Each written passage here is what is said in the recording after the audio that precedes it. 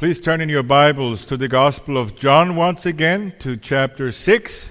John chapter 6 and verses 16 through 21. John chapter 6, verse 16 through 21. And this is God's holy, inerrant, and infallible word.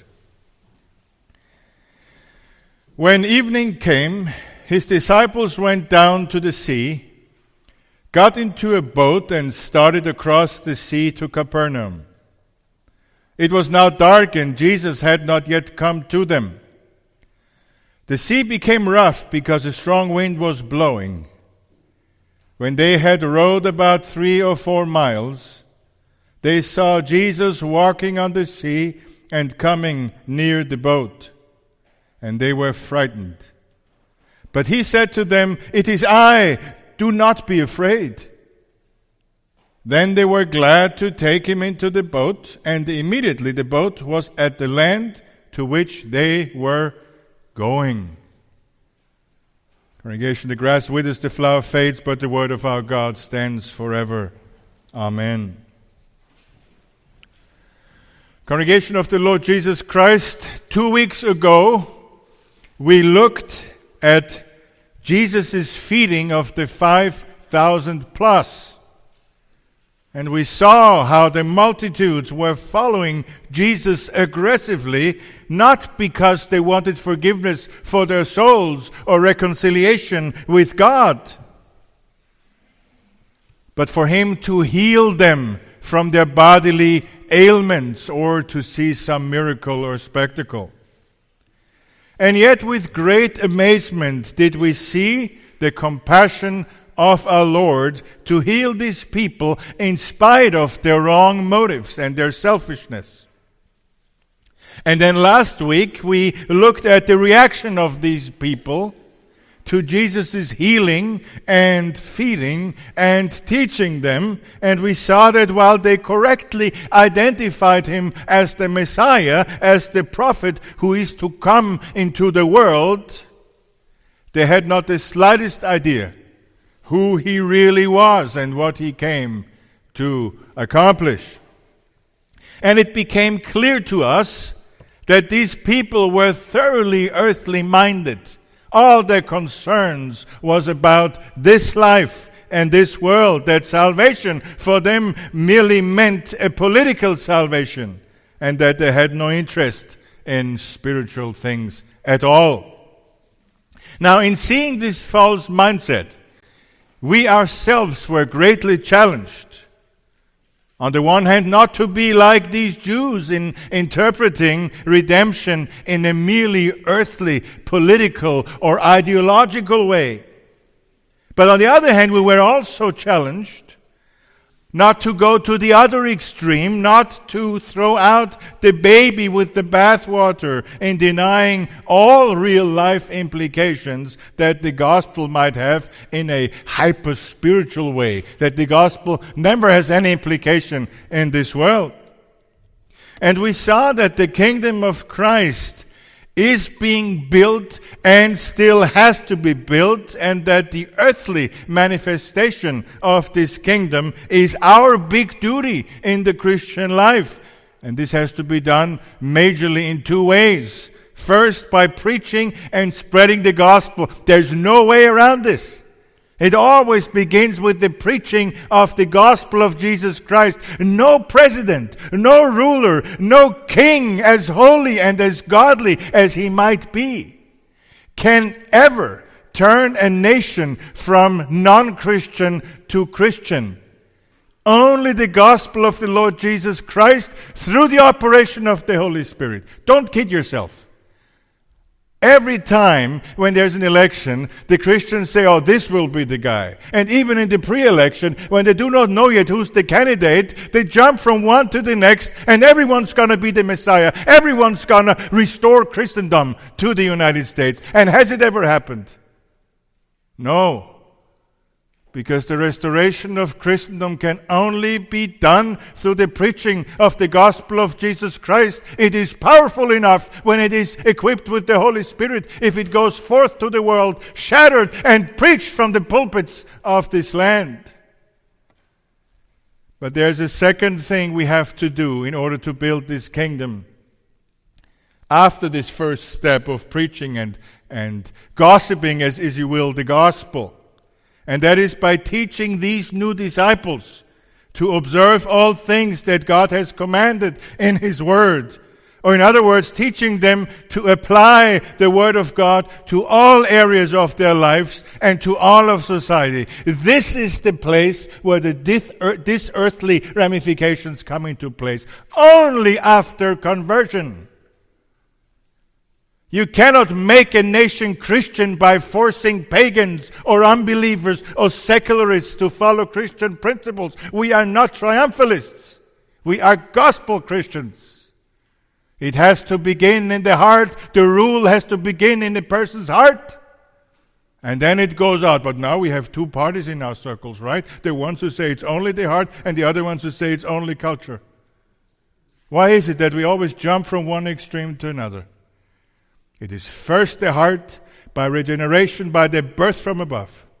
And then these people who have been truly born from above, they will get to work and they will ask the Lord Jesus Christ, after receiving so great a salvation, what shall we do? And He says, if you love me, keep my commandments. And we have His orders. We have our general orders, the Great Commission. And accordingly we realized that both salvation and application of this salvation to all areas of our life belong together, as much as justification and sanctification, while completely different, belong together. In other words, we are challenged to utilize a holistic view of the gospel, and not a one-sided one, not an exclusively earthly view, without any spiritual realities for our souls, as if we just do something, and that's Christianity. Going to church, going to Christian school, applying Christian principles, without ever talking or thinking about a personal relationship with God in Jesus Christ. But also not a hyper-spiritual view that hides in a corner or hides in their churches and is also spiritual and feels also pious by neglecting everything that's going on out there in the world, including the Great Commission. We saw that the gospel of the kingdom first comes to man in a spiritual way, captivating his soul in regeneration and conversion, but then immediately manifests itself in this world through everything that this new believer thinks, says, or does. That is the proper holistic order. It's not an either or. That's a false dichotomy. It is spiritual and it is this earthly. It comes from heaven, but it will manifest itself in this world.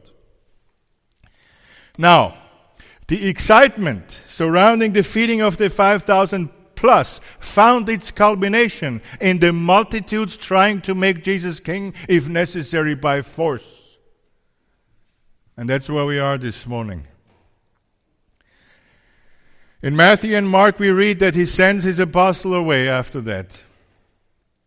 And then He makes the disciples get in their boat in order to cross the sea. After He sent all the people away, He says to the disciples, get in the boat, and tells them to cross the sea towards Galilee, towards Capernaum, on the northwestern shore of the Sea of Galilee. And it says in Matthew chapter 14, verse 23, and after He had dismissed the crowds, He went up on the mountain by Himself to pray.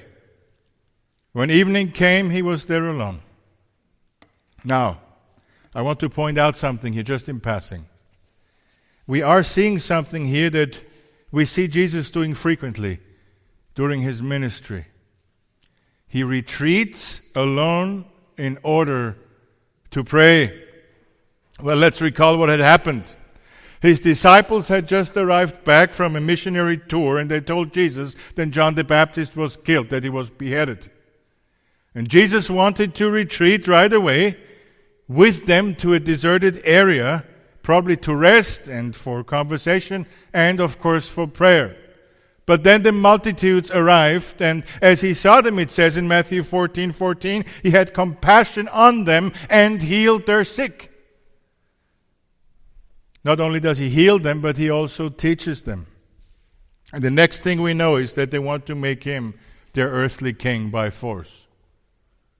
And in the course of these events, his disciples also once again prove how little they understand about him. Now, if you put that all together, that's a lot of bad news for one day, isn't it? But Jesus does the only right thing, of course. He retreats. He goes up on the mountain by himself, but not to watch TV for distraction or to drown in self-pity with a bucket of ice cream. No, he went up on the mountain by himself to pray. He turns to the Father for strength and for encouragement. Oh, if we would learn this kind of reaction in the storms of life, to turn to our Heavenly Father for strength, for wisdom, and for encouragement. Oh, if we could make it a habit to bring all our sorrows and all our fears to Him who loves us. Oh, if we would just pray without ceasing. My first pastor when I was young, back in Europe, he would annoy me without end because we would having a conversation and we come to a difficult topic and he said, would you mind if we pray for a moment? And he would do that frequently, and back then it annoyed me without end. I just wanted to talk, I wanted to get to the point. And now that he's long gone to glory, that faithful brother, I understand. He was a man of prayer. He understood that he could do nothing without prayer, and boy was his prayer real. Boy was his prayer heartfelt. You knew that was a man who knew God. If we would just pray without ceasing. But how do we often react when we are facing problems or challenges? Do we turn to our Heavenly Father like Jesus did? Or do we turn to worldly distractions like entertainment or eating or buying something new to substitute for real comfort and hope? We need to learn to go to God in prayer with our problems and needs, and not to turn to shallow worldly distractions or substitutes. But we have to move on. And we read that after it had become dark, the sea became rough because a great wind was blowing. Remember that the disciples were in a boat on the lake on their way to Capernaum. Now, the Sea of Galilee is in reality a lake, a large freshwater lake that lies almost 700 feet below sea level. That's how low this lake is. And on the west shores of the lake, there are narrow valleys. And narrow valleys usually make, by way of physics, the Venturi principles, make the wind accelerate. And so if the wind came from the right direction and it came to this valley where it was narrowed down, it accelerated greatly and it could create great storms on the lake. So the disciples were in their boat on their way to the western shores. But the wind also blew from the west right against them. And so it was after hours of rowing that they only had made 3 or 4 miles of their journey. And Matthew writes in his gospel that the boat by this time was a long way from the land, beaten by the waves, for the wind was against them. So this storm must have been exceptionally strong. One can imagine that the disciples began to fear for their lives. It was now between 3 or 6 o'clock in the morning. And around that time, they suddenly saw something approaching the boat from the east, from where they were coming from, behind them.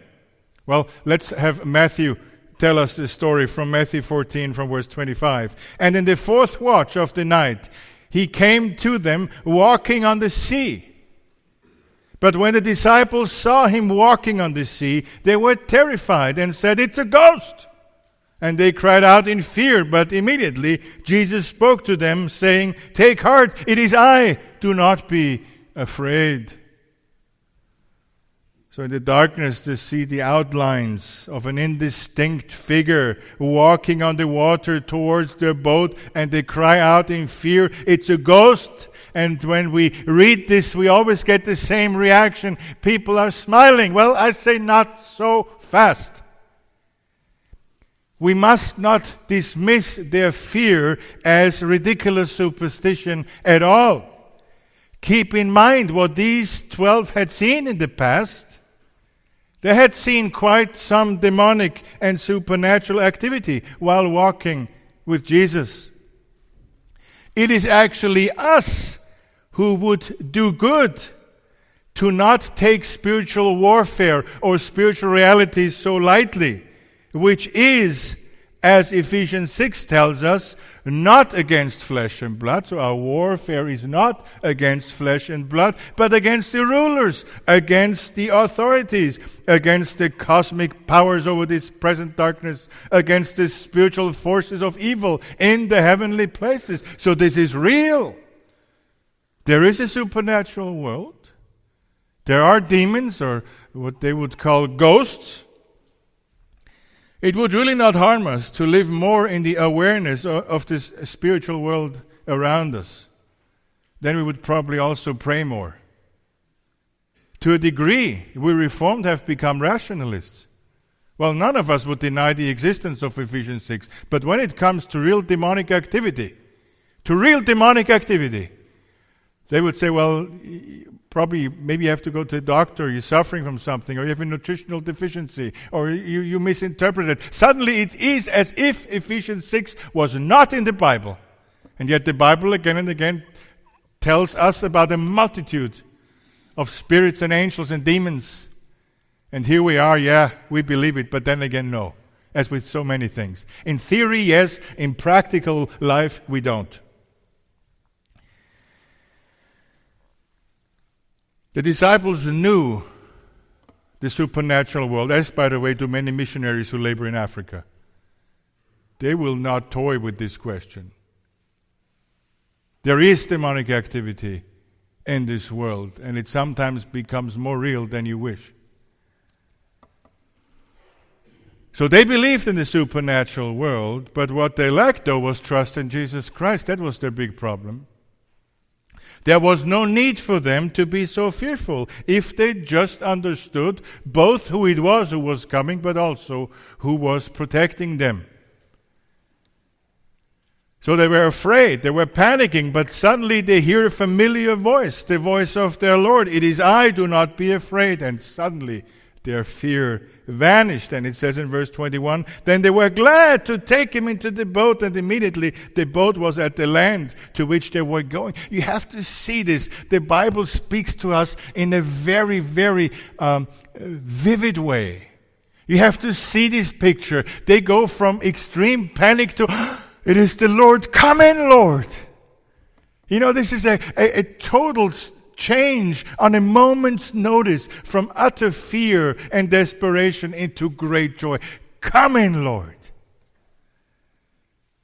So they finally recognize Jesus, and their fear is gone, and they receive him into the boat, and instantaneously they arrive on the other side, and everybody is happy and joyful. Now, there's a lot of application in this passage. What can we learn from it? Well, first of all, Jesus is Lord, and he rules over all things, including wind and waves and distances and time.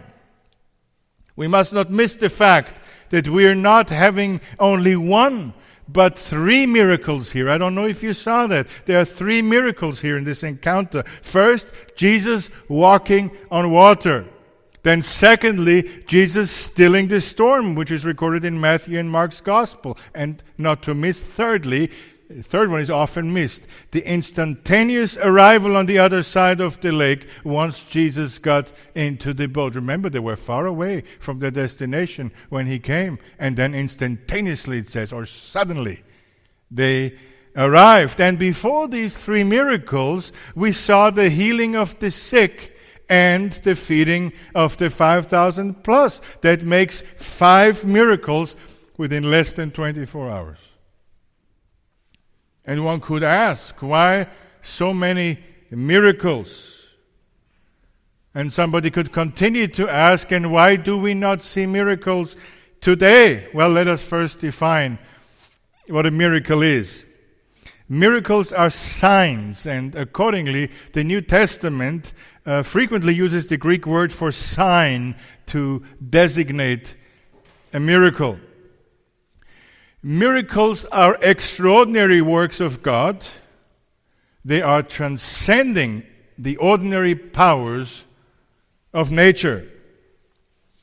Knowing these two things now, we can summarize that miracles are signs wherein God overrules the ordinary so-called laws of nature which He has assigned to creation. Now, all this begs the question, still, what is the purpose of miracles? And I wish the charismatics would listen to this, because this is utterly important. And also for those who ask themselves, why do I not see miracles? Why do I never see a miracle? Well, miracles show the world that some power outside of our natural realm has intervened. Of course, we know who the source of this power is. It is God, who transcends all laws of nature, who is the author of all laws of nature. In the whole scope of redemptive history, we have two time periods that show an unprecedented cluster of miracles, more than in all of the rest of history. And these are, first, the ministry of Moses in the Exodus from Egypt, and secondly, the coming of the Lord Jesus Christ. If one reads the New Testament, one can easily, especially the Gospels, one can easily fall for a false conclusion that this is how it's supposed to be. One miracle after the other. But these are special periods, and these periods are clustered in the Exodus, or in the ministry of Moses in the Exodus, and in the ministry of the Lord Jesus Christ on earth. Now, why is that? Now, the key to this question we find in the 2nd chapter of the book of Hebrews. Well, chapter 1 of Hebrews opens the book with a presentation of the Lord Jesus Christ as God and as the culmination of all of redemptive history. And we are told that He, Jesus Christ, is better and higher than even angels. Better than all the pictures of the Old Testament. Better than Moses. Better than the angels. That He is the real deal. And in the beginning of chapter 2 of Hebrews, we are admonished not to drift away from Him who is so much greater than even the angels.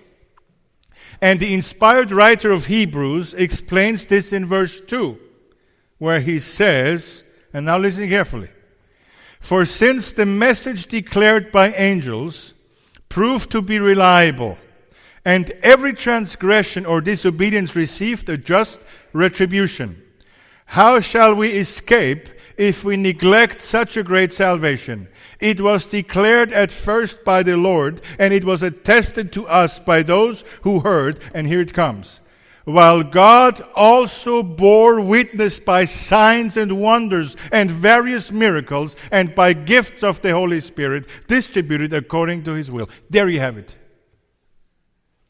We are warned not to neglect the salvation provided by Christ, the Christ to whose person and ministry God also bore witness by signs and wonders and various miracles, and by gifts of the Holy Spirit distributed according to His will. See, that's one of the verses, one of the many verses that charismatics continuously miss.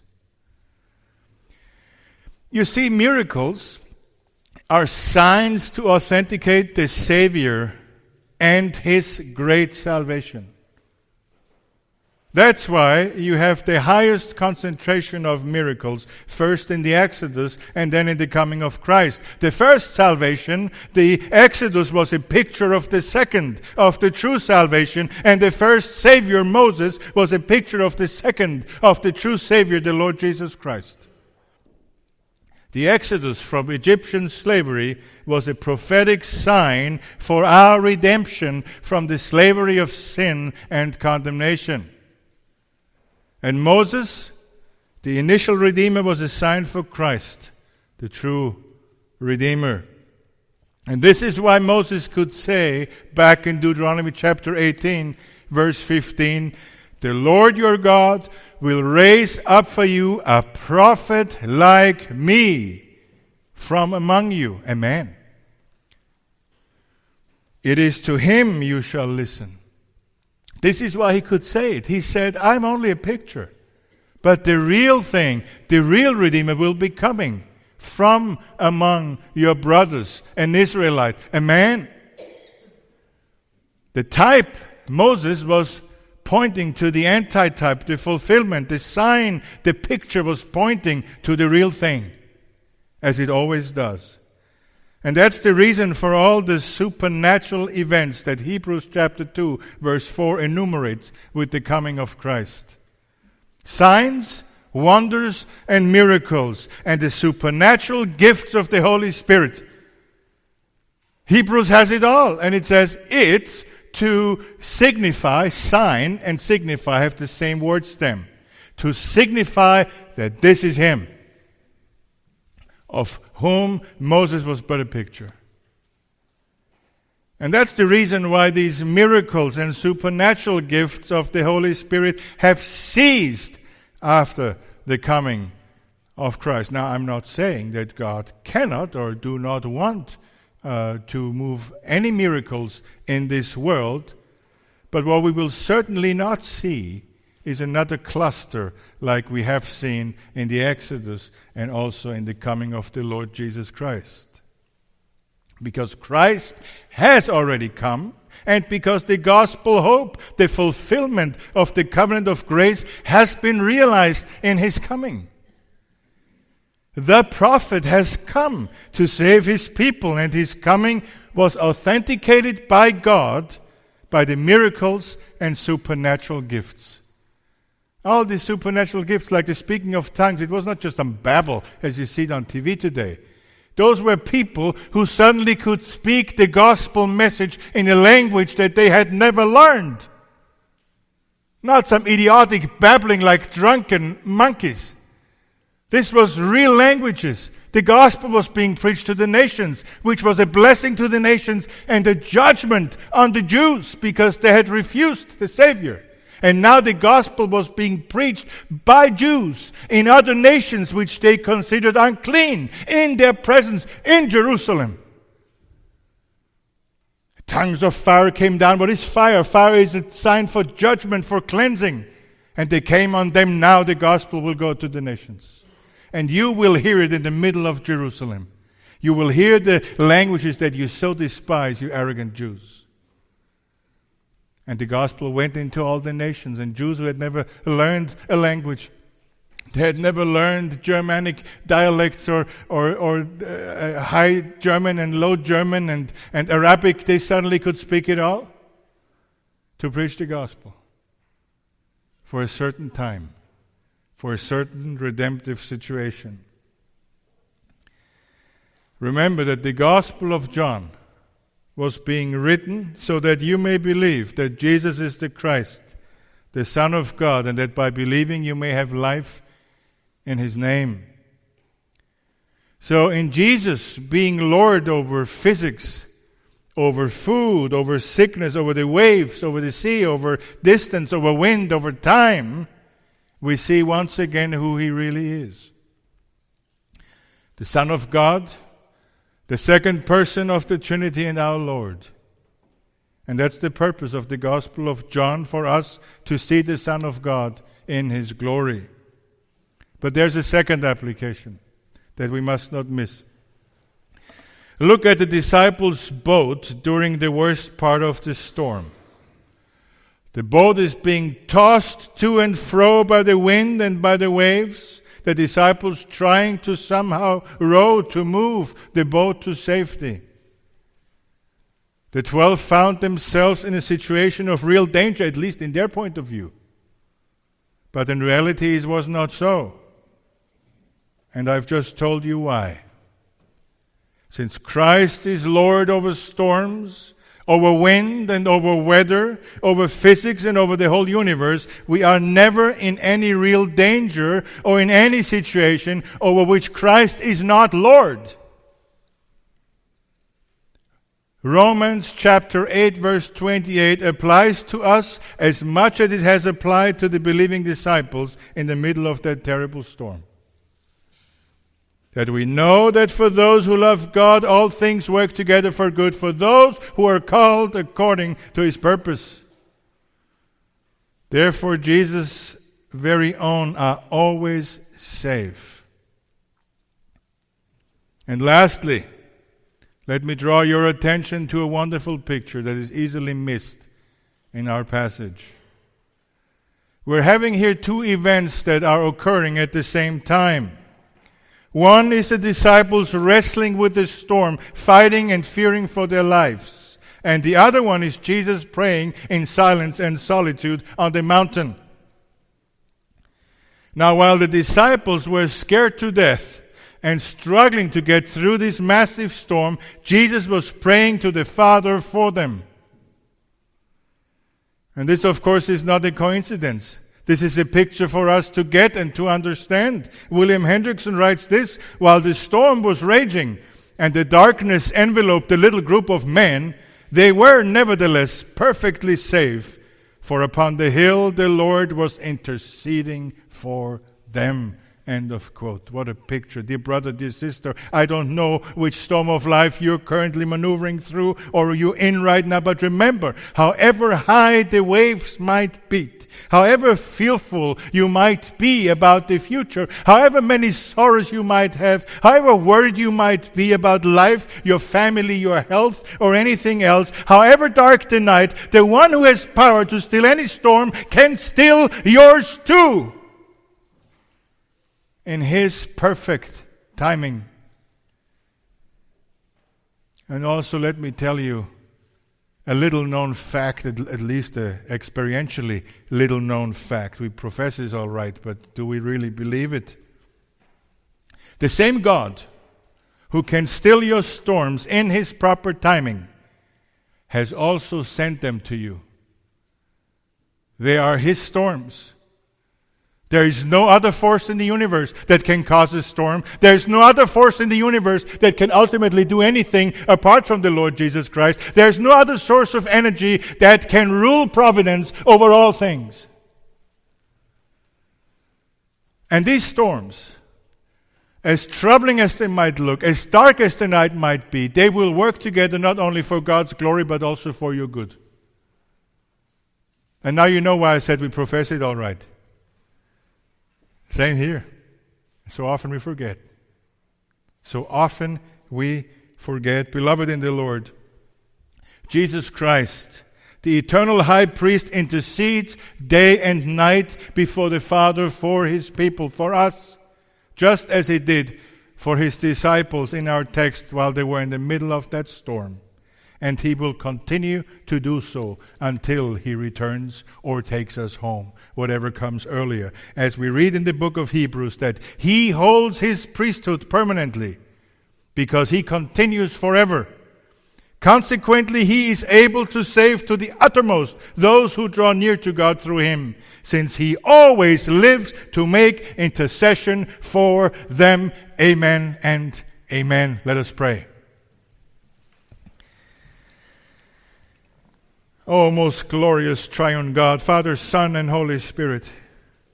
Oh, how we thank You for the wonderful care and mercy that we see in our text, for the wonderful comfort that Your Holy Spirit is giving us as we see those scared disciples in this storm. Oh, how often are we just like them. Oh, Lord, help us to trust and to hope in our God who made heaven and earth. Oh, Lord, help us. And Lord Jesus, continue to intercede for us.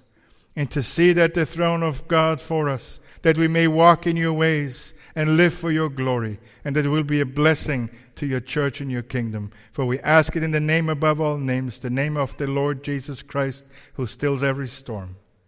Amen.